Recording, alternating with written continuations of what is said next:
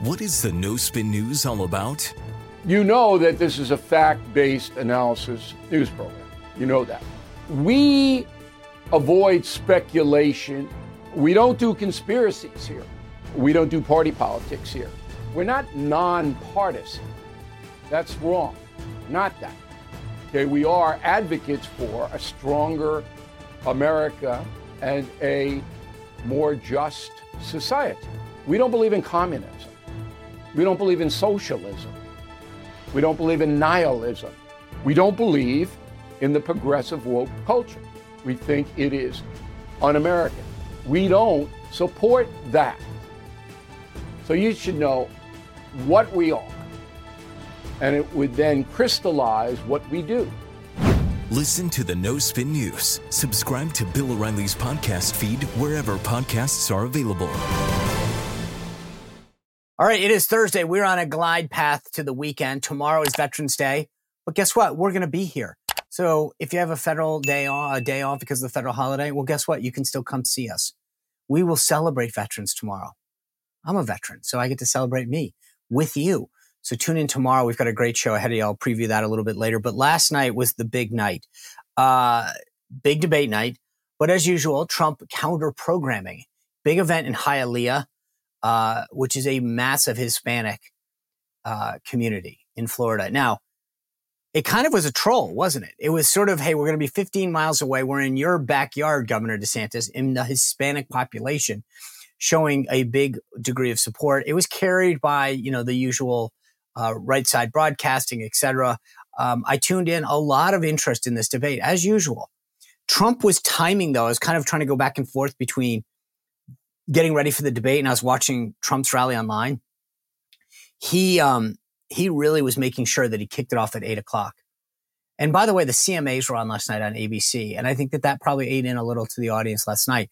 I'm going to get into the rest of the debate early, but I do want to start with Donald Trump because he was the big winner again last night. He wasn't on stage and he proved why, because he had a big event in Hialeah. The thing that was interesting about last night was two things in my mind. One, the nature of where he held it. A lot of Hispanic leaders there. He talked about Cuba, talked about Venezuela, talked about the contrast, and really played that up. And that's not something you generally hear from Donald Trump. So I thought that was good. The second thing was that he actually, towards the end of the speech, had a really interesting clip, we'll play the clip. He had a very interesting segment where he talked about the long list, a long list of things about how far that we've come in just 3 years-ish under Joe Biden. And it was a good reminder. It was Trump doing what Trump does best when he reminds us and focuses in on the change of policy and the consequences of the last election. Let me play it for you and get you to hear that. We are a nation that no longer has a free and fair press. Fake news is all you get, and they are the enemy of the people. They refuse to discuss the Biden crime family, but enjoy covering false indictments. We are a nation that is allowing Iran to build a massive nuclear weapon and China to use the trillions of dollars it has taken from us to build a military to rival its own. And less than 3 years ago, we had Iran, China, Russia, and North Korea in check. They weren't going to do a thing against us, and everyone knows that was the fact. Now Russia and China are holding summits to carve up the world, and perhaps most importantly, we are a nation that is no longer respected or listened to on the world stage. We are a nation that in many ways has become a joke. We are a nation that is hostile to liberty, to freedom, and to faith. We are a nation whose economy is collapsing into a cesspool of ruin. All right, so as you heard, Trump making that contrast really clear, right? That this is how it was, how it used to be. So for all of the folks out there that are worried about mean tweets and comments, there's a big difference between where we were and where we are now. And I think it's a reminder of where we can go again. And that's, this is where I think Trump is best. And he needs to spend more time there, is actually reminding people about the policy differences and the consequences of elections. And let go of some of the personal grievances. I get it. He has a right to be upset. But at the end of the day, This is what's going to win this thing. All right, so let me get back to the debate itself. A couple takeaways. As I said, Iowa is the big winner. Why is Iowa the big winner? Iowa is the big winner because everything now comes down to Iowa. Pence already dropped out. Tim Scott and Ron DeSantis are all in Iowa. And so is Nikki Haley to some degree. Ron DeSantis just got Kim Reynolds, the very popular governor, endorsement there. Nikki Haley, I thought, had a good night last night. But look, if they don't do well in Iowa, if they don't show that they are a formidable number two, a formidable alternative to Donald Trump, then it's over. It's over. Donald Trump is the presumptive nominee. I used to say up until New Hampshire, but here's the deal. The only one who's really gone all in New Hampshire is Chris Christie. And Chris Christie is flailing, and he's on a kamikaze mission. He can get 8, 9, 10% maybe. That's it. That's the top. But that's it. That's all that we're talking about here. This all comes down to Iowa. And make no mistake about it. If they don't come within striking distance of Donald Trump, I really think they almost need to win to beat him. But they're still divided. Haley and this new poll out this morning shows Haley and DeSantis both tied at 16, Trump at 43. They're not looking like a formidable alternative to Trump yet, and especially with both of them in, and neither's going to drop out. So that's what I'm saying here. If after Iowa, neither one of them has shown that they are a viable alternative to Trump, it's over. Game over. Ramaswamy last night. So just to be clear, there's another debate. I want to throw a lot of information at you before we get into how I break down the debate. We're going to air a segment of debate prep that I did with Mark Halperin and political operative Gail Gitcho on our thoughts. If you have thoughts, put them in the comments. Share them. I want to see what you have to say. I'll bring them up. I'll answer them online. I can bring them back up on the show. I want to know what you think about the debate. But the next debate has already been announced today. News Nation, November 6th in Tuscaloosa. Megyn Kelly and then Ileana Johnson from the Washington Free Beacon is going to do this along with Elizabeth Vargas from News Nation. I think this is going to be a great debate. I think there'll be 3 candidates on stage. I think it's going to be DeSantis, Haley, and Ramaswamy. I don't think Scott and Christie make the cut. This is going to be 3 folks really having a substantive debate. That being said, last night I thought it was unbelievably substantive. I learned things about these candidates. I heard them talk about TikTok, how big they want the Navy to be to counter China, both in the South China Sea and to counter Taiwan specifically. I liked it. It made for a more interesting substantive debate on key issues that I think matter. The southern border, funding for Ukraine, contingency funding for both Israel. I loved it. I found it engaging and insightful, and we learned things. Ramaswamy last night, though, was back to being Vivek from the first debate. He was on a mission, wasn't he? He came out swinging right out of the gate. And I think people probably liked the beginning. He came after the RNC, came after Kristen Welker, told her that she was pushing Russian collusion information with the fake dossier and all that after the Russian collusion hoax, right? I think people were like, okay. But then when he went after Haley, and I know some people loved it. And just so I'm clear, I get it, but trust me when I tell you this, that like he jumped the shark on attacking her. He talked about her daughter, who's an adult daughter. This isn't like a 10-year-old that's on TikTok. Ramaswamy says, I'm on TikTok, but your adult daughter. And then he started going after her wearing high heels. I'm telling you, among people that matter, he's going to turn off enough. He might have strengthened the people who really like him. Yeah, they're already with him. But I'm telling you, let me play you a quick clip from this right here and show you what I'm talking about.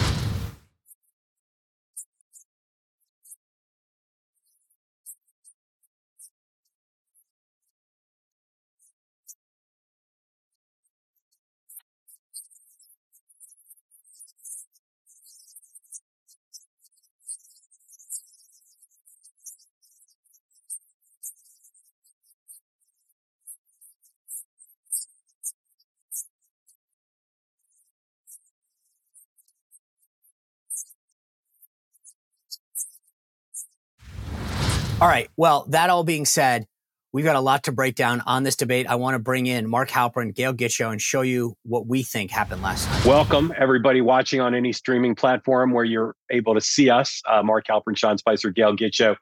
Folks, we're going to talk about last night and what it means. And we're going to take your questions. If you're watching here with us on Zoom, you can raise your hand, either your physical hand or better, your electronic hand. Let us know you'd like to join and ask a question using your own image and voice.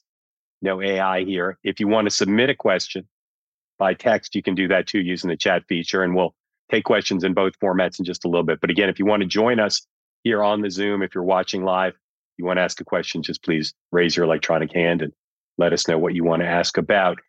Gail, I want to ask you, first of all, the most hackneyed question in all of post-debate analysis. Who won?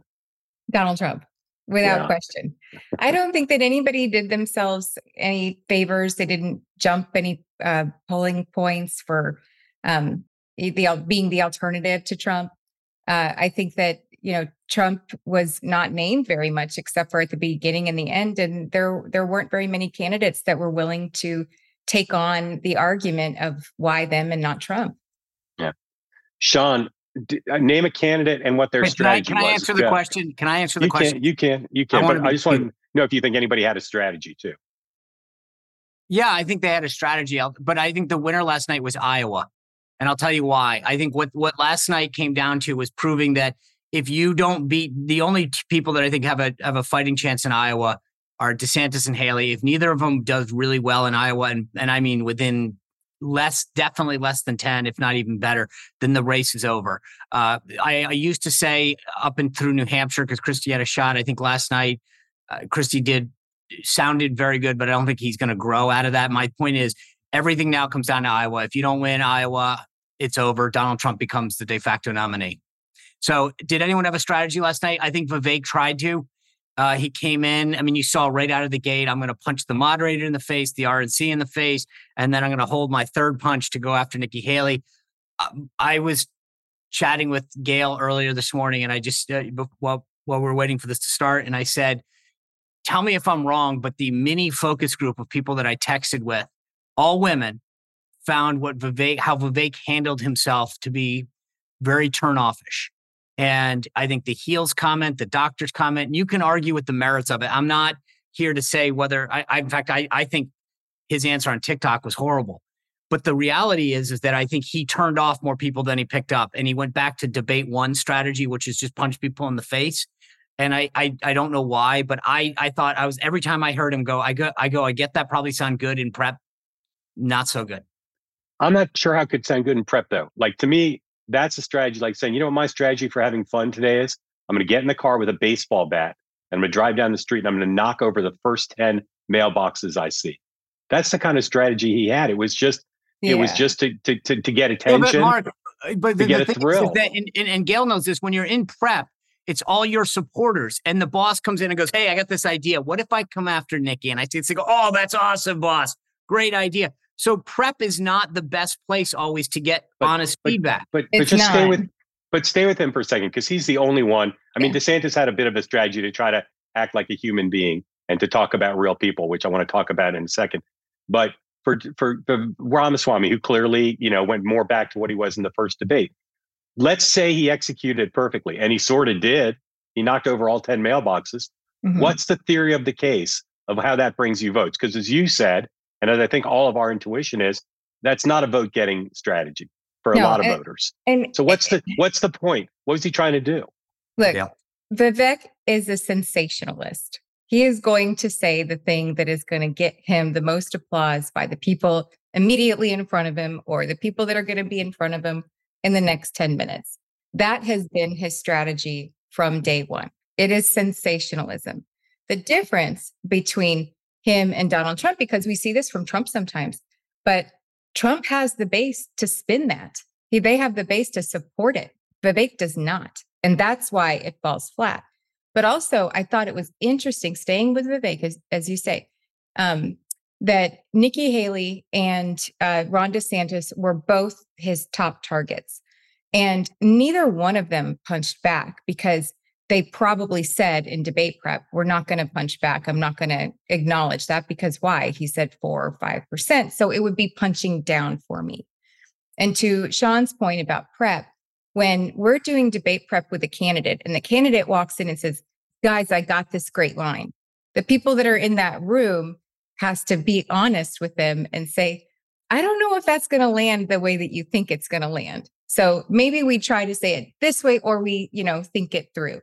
So either there's no prep like that exists within that campaign, or nobody told him to not say what he said. Or he didn't care. I mean, it's pretty obvious. You don't attack a kid, somebody's kid, no matter how old they are. It wasn't going to land.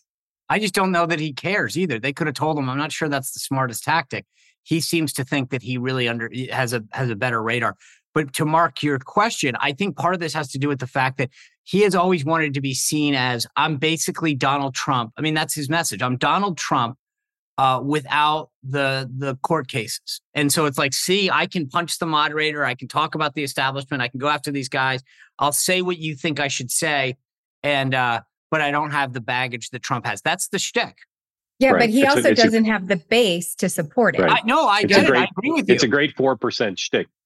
I want to ask you about DeSantis. We'll talk in a second about the next debate, which you all have information on that I think most people watching don't know yet. But the next debate's in December. Yep. I don't know if there'll be a debate before Iowa. I assume there will be. Maybe there'll be one in Iowa. But that's like 50 days away.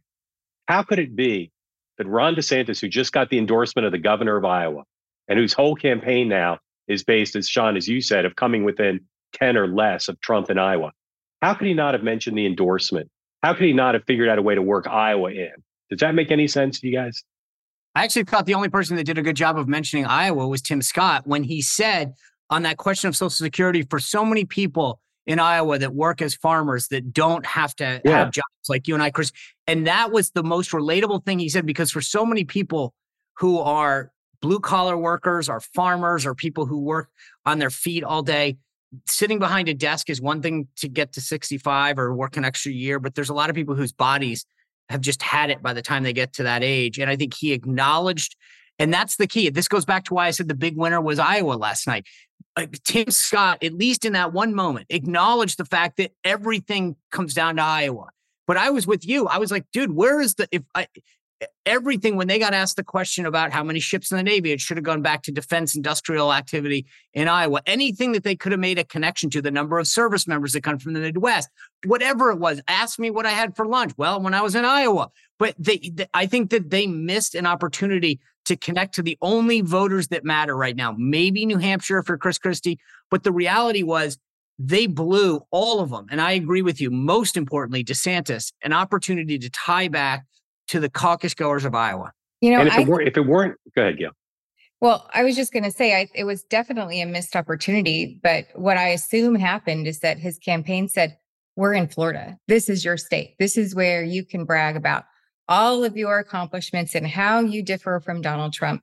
But that didn't really happen either. So the venue didn't much matter for him. It certainly didn't give him a boost. But for him to not talk about Kim Reynolds and Iowa and farmers and all of the issues that those caucus goers care about, that was a mistake. If he hadn't gotten the Reynolds endorsement, I think after last night and Haley's performance, I think the voices in the party saying, everybody else get out, it's all about Haley, would be louder. I think the Reynolds thing is the only thing that's still having people talk about this as a two-person race for second, right? That's the way most of the framing is now. It's a two-person race for second. But what's DeSantis's claim to that at this point? He's his poll numbers are same as hers, or a little bit better in some cases, but it's the Reynolds endorsement, and yet nothing. Yeah, I wonder how she felt about that last night. Yeah, I think that's a great question. I actually was very shocked.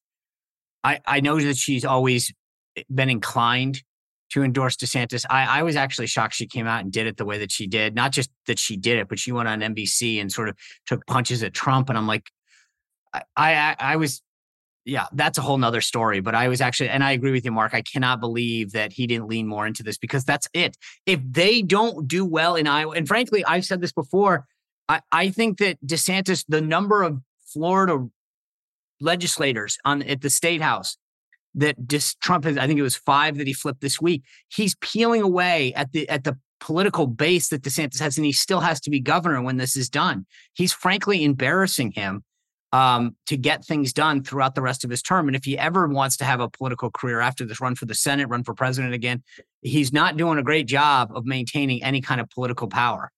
Yeah, and he's punching against a Trump operation. I mean, the press releases they put out yesterday, the tweets they put out were so personal. They were so just scathingly personal about DeSantis. And he's just standing up on that stage talking about what he talked about. All right. Again, if you want to ask a question, raise your hand. We'll bring you into the conversation on camera if you'd like, or you can submit questions in the Q&A and we'll get to them. I'd love for you two to talk about the next debate, just because, like I said, I think most people don't realize it's now scheduled for the first week of December. Gail, tell us what you know about what the RNC I is saying. saw it was announced this morning that it's going to be December 6th in Tuscaloosa, and it's going to be hosted by 3 women. Megyn Kelly from SiriusXM, Elizabeth Vargas from News Nation, and Eliana Johnson from the Free Beacon. So I think that'll be really interesting. It's a bit of a shakeup, and I think they were smart to announce it this morning. Sean, you and I have talked about this notion of kind of a format more like this, bringing in different conservative voices. What do you think of this lineup? I think it makes sense. I think it's going to assuage a lot of concerns. Last night, I tweeted this out. I thought Hugh Hewitt's questions were fantastic because they made sense. They resonated with people on a variety of issues. Gail had brought up some great. I mean, we know what Hugh's going to talk about, generally speaking, but he really, I thought, took folks, got folks to answer. I'm sorry, I got to push back on that. I respect you, and I think his interviews are excellent. But what's the point of asking for the exact number of ships? What is the point of that? Because so I'm sorry. I think that's a massive issue. How serious are we about combating the issues? The issue's massive, and asking about building up our sea capability is a great topic. But this fetish about the number is just the framing of it. I think he wants to make sure that people know what a good number should be, or catch. Save it for a column. I think. Look, that's why he asked about the nuclear triad on his show. They want to know. Did you study? But here's the point. I think that asking for specificity gets you to understand: are you a serious person or not? If you can just throw out the fact that we need more ships, here's how big China's Navy is becoming. Here's how small ours is becoming. Here's the threat in the Indo-Pacific. I don't think that he needed 397 ships as a number. I thought actually Chris Christie hammered it home really well. He didn't give him a number, but he talked about the importance of the submarine fleet to combat and protect Taiwan. That's a great discussion. But my point, Mark, is that it's not about assuaging every Republican voter. We haven't had a serious conversation about our capabilities, our military capabilities vis-a-vis China and protecting Taiwan yet. I thought, did I want an entire debate about that? No. But the idea that one question went to make these guys think seriously about what it takes to protect America in this new emerging geopolitical world, then that was important. And I thought, was that what I wanted to hear for an hour? No. But it made me understand, are you a serious candidate or not? Have you thought about our national security? And are you aware of what we have and what we don't have and what China has? So I know we're getting off topic on that, but I actually thought that at least we had one question that made them seriously think. And I thought that his follow-up, it wasn't about the number. It was how you answered the question. And the idea of going off on a tangent about some random thing made me think to me, you don't understand what it takes to protect America. That's how I heard that. I agree with you on the topic. It was asked, but Hugh Hewitt's questions were tougher for the candidates than I agree with that. Kristen Welker and Lester Holtz. And I got to tell you, I was impressed the way that they held those candidates to the time and the audience to the applause and all that. I think that it was a very well run debate. I want to ask you something about the way it was run, but first I want to make a point about the process. A bunch of them said they'd ban TikTok, and you can't just say you're going to ban TikTok. It's on tens of millions of phones. So I would have liked there to be some accountability for that, to not just sort of get the applause line, yeah, I'll ban it. I think that's a flaw in the process. I want to ask you both about a rules change from last night. I'm sorry. Hold on. First of all, I get your point. There's this follow-up as to how or whatever. But I want to know, again, this gets back to, I'm so tired of us talking about the threat that China poses and politicians doing nothing about it.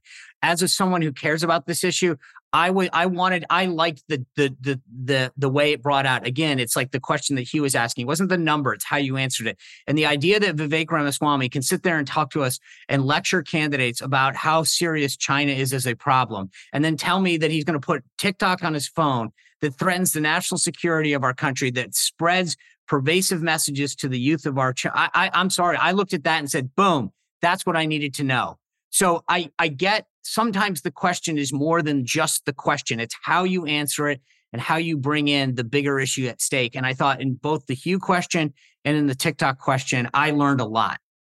All right. I agree with you mostly. But my point is, though, there has to be the ability to drill down more. 4 people saying they'd ban TikTok, but no explanation of how. To me, as someone trying to understand where they actually are is meaningless. We're going to bring in Wes to ask a question in a second. Again, if you want to come in, raise your hand. But I want to ask you guys about the rules change. Last night was the first debate where if your name was invoked in a negative way, you didn't have the automatic right to respond. Yeah. And so you had people just sitting there while oppo, sometimes false oppo, was thrown in their face. Do you guys like the change, or do you think the moderator should have some discretion at least and exercise it more to bring people in to respond? I think they thought they couldn't control it because we've seen what's happened in previous debates where people Never say, ending. He brought up my name. I get to respond. So it was an interesting way, but you still got a chance to see when the candidates attacked each other with oppo, false or not. They would shake their head and say, that's not true. You saw their campaigns come out with responses to that. Now, it's certainly not as effective as being able to stand on the stage and attack back.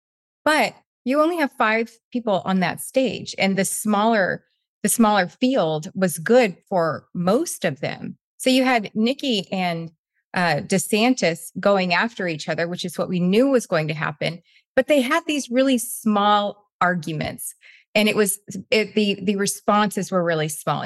You did this with your economic development. You did this with, China in South Carolina. The arguments, either they weren't good or they didn't land. And so I don't think that having the ability to rebut the attack was very important, because a lot of people just couldn't keep up with the oppo that they were dropping on stage. The campaigns should be dropping that oppo instead of having the candidate on the stage try to use it as the tip of a spear. Yep, that's why we have totally ads. agree. That's why we have. Look, that's called air cover. So you put that oppo up. If you have enough money to be able to drop oppo on your opponent, you do it through an air war and not on a debate stage. So I don't think it much mattered.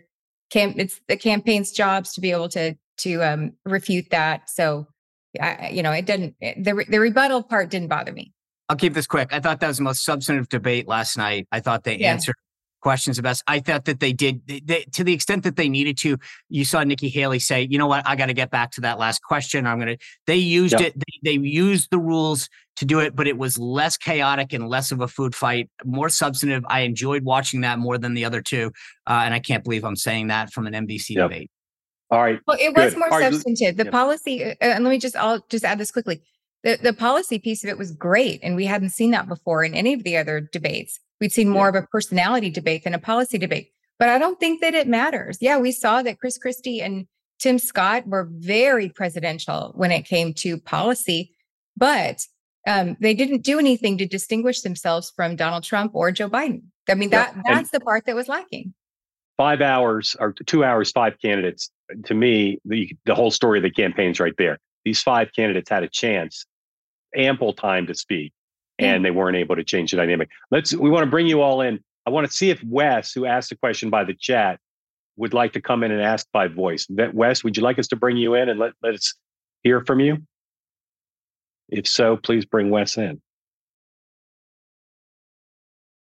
Yeah, we can. Thanks for joining. Go ahead.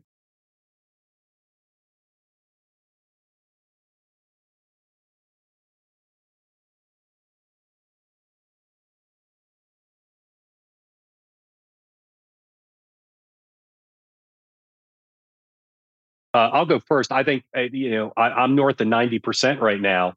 Something has to change that's big. I think the confluence would be, as Sean alluded to earlier, you win Iowa either numerically or symbolically by organize, get hot at the end.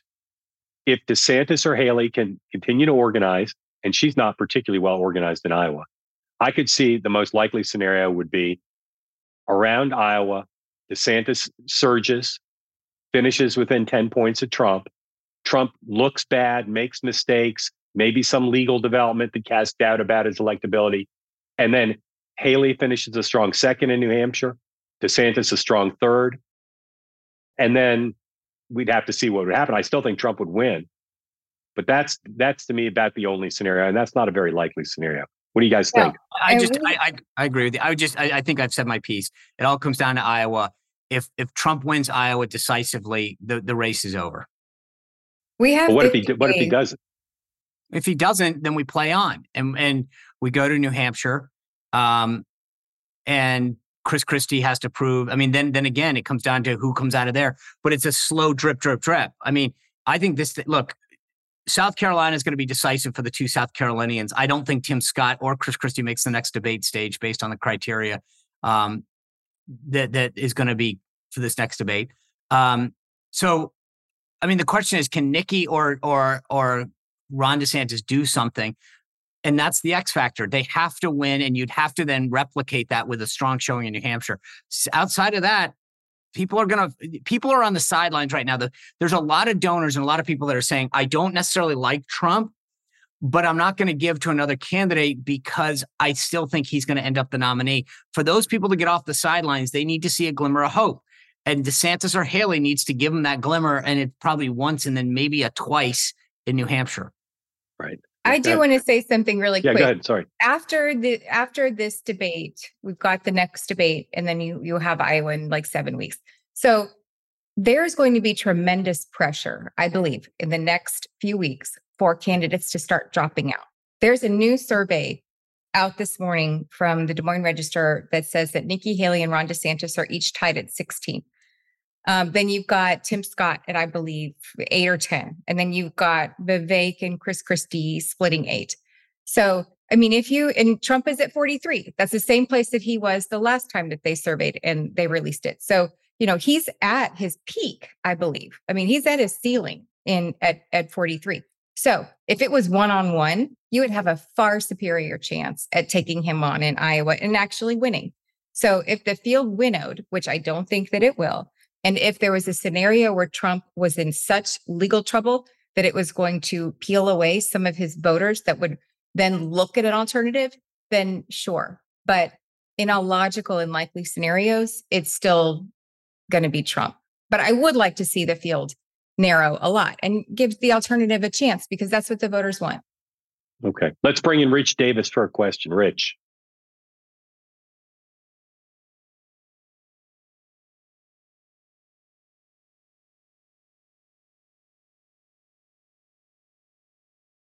By the way, Rich, real quick, Scott Walker's on a plane. He couldn't be here, but he did nail that TikTok question. So kudos to Governor Walker.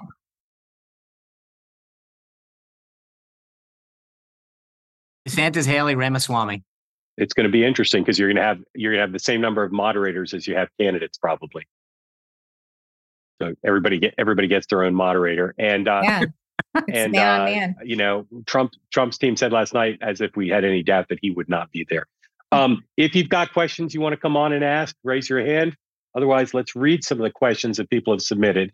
Larry's asking about the ratings. We don't have them yet. We'll have them later today. My gut is they're not going to be very big, but we'll see. It was on a broadcast network. But total side note, and I'm being serious about this. ABC broadcast the CMAs last night, and that actually probably ate into a bit of the crowd. Trump, I was watching some of the online stuff when he started his event in Hialeah. He really timed that to 8:00. Now, the bottom line is, do I think that ate in? Yeah, I do. So it'll be interesting to see how the numbers went, especially on a broadcast channel like NBC. He didn't have a huge crowd, though. I mean, I looked at the audience, and it wasn't a huge crowd. So I wouldn't be surprised if neither one of them had great ratings. Sean, from a mechanical point of view, how could it be that in South Florida, Trump couldn't fill 5,000 seats? How could they let that happen? I mean, look, it was interesting because I was watching some of the online broadcasting and they were talking about how people were coming from work. I mean, clearly the Trump campaign was trying to work some of the influencers that were out there trying to say that it would have to do with the timing of the debate. But if the whole point of the event is a Trumpian show of force to say, I own Florida, I can counter program, how could they not figure out a way to get 5,000 people there? They should have bought them dinner in Florida, in South Florida. Yeah. It just seems like a weird error to make. I'm going to go out on a limb and say they're not going to do counter programming on December 6th because of that. Oh, I don't know. I actually would argue that I would bet you he ends up in Alabama where he thinks he's very strong. I think that to him showing up Alabama, he probably is much stronger than even in Florida. I think they took a little bit of a risk, Mark, going to Hialeah where you were really hoping that the Hispanic community rallied behind you? I don't know. I mean, it's a good question. I don't know. And I watched some of the coverage as we led up to the debate, so I don't know what the numbers were. But I think that the other thing is just, I don't know that they're prepared to do things outside of key battleground states right now. Again, I'll beat the nail here, beat the dead horse. The whole point of doing the counter programming is to say, I'm the king of the world. You're in Florida. You can't fill 5,000 seats. That just seems like a rare kind of logistical, practical misstep by an operation that's been an pretty operation well run. that knows how to build a crowd, an operation that has all of the texting and all of the crowd resources, and it didn't happen. So I think that was embarrassing. Here's a question from Rich Melman. At a high level, this debate was watchable, which I found remarkable, even stunning. There were actually 4 humans on exhibit, 80% of the total. Remarkable. I want to ask you about that in the context of DeSantis. I noticed, because it's one of the things I've talked to his team about on an ongoing basis, that in a lot of his answers, he brought up real people, right? He told stories, but none of them are particularly indelible. You two probably can't recall any of the stories he told. But he told the one about the Jamaican lady. Which one? The one about the Jamaican lady. The Jamaican lady. Life answer. However, and there's the little girl coming back from Israel. Oh yeah. But so you saw in why don't those stick? Well, I think that it's his strategy, like his message strategy is very clear. Like when they're in a room talking about what's our message strategy, somebody has told him, we need to make it about the people and not about yourself, because Donald Trump makes it about himself and not the voters. So, I mean, that's just like it's a normal campaign strategy. I just don't think it's working for him, because the question that he got asked, everybody got asked right out of the gate, why you and not Donald Trump? And he started out with an opening statement, and it was going to be, no matter, and I can hear people in his campaign saying it, no matter what the question is, you're going to give an opening statement, because they're not going to, NBC has not allowed you to, within the format, provide a normal opening statement, but you're going to have a closing one. So no matter what the question is. That opening statement, Gail, was cribbed from Donald Trump. It was like, this is about you, and it's not about me. Yeah, I was like, dude, did you just? Why doesn't it work for him? It's from every candidate that has ever run ever. I mean, that's just why doesn't that message work for him? Because it's not authentic. Does Gail? Let me ask you, as an American citizen, does Ron DeSantis care about people like you? Yeah, I'm sure he does. He seems like he does. But I don't care about that. What I want to know is, are you going to keep our children safe? Are you going to keep our border secure? Are you going to keep terrorists from coming into our country? And I am his target demographic. So as long as he cares about the things that I care about, great. I want to know. I think he was strongest last night when he talked about what he had done in Florida and why. I was like, that's you. Yeah. Play for strength. That's the thing about DeSantis. He has a great record as the governor. And I thought exactly what Gail is saying. I felt like when you are actually talking about how you tackled an issue and succeeded, you're playing to your strengths. When you're trying to pretend that you met this, I mean, that's not right. But when he pontificates about some random person, I don't find it authentic. When I hear him talk about, I had this problem, I tackled it, and I won, boom.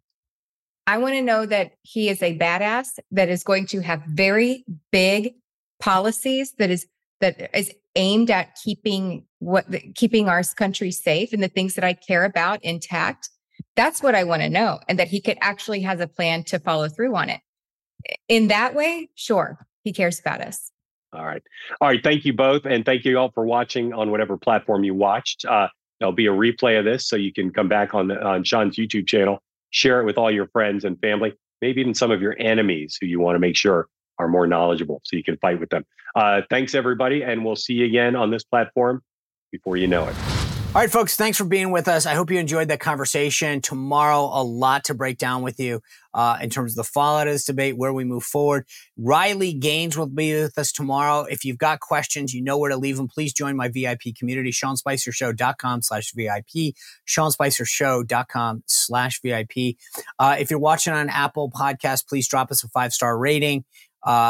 You can always text me 571-441-4991. Tell me what you think. We'll bring up the subjects. We'll try to get the guests that you like.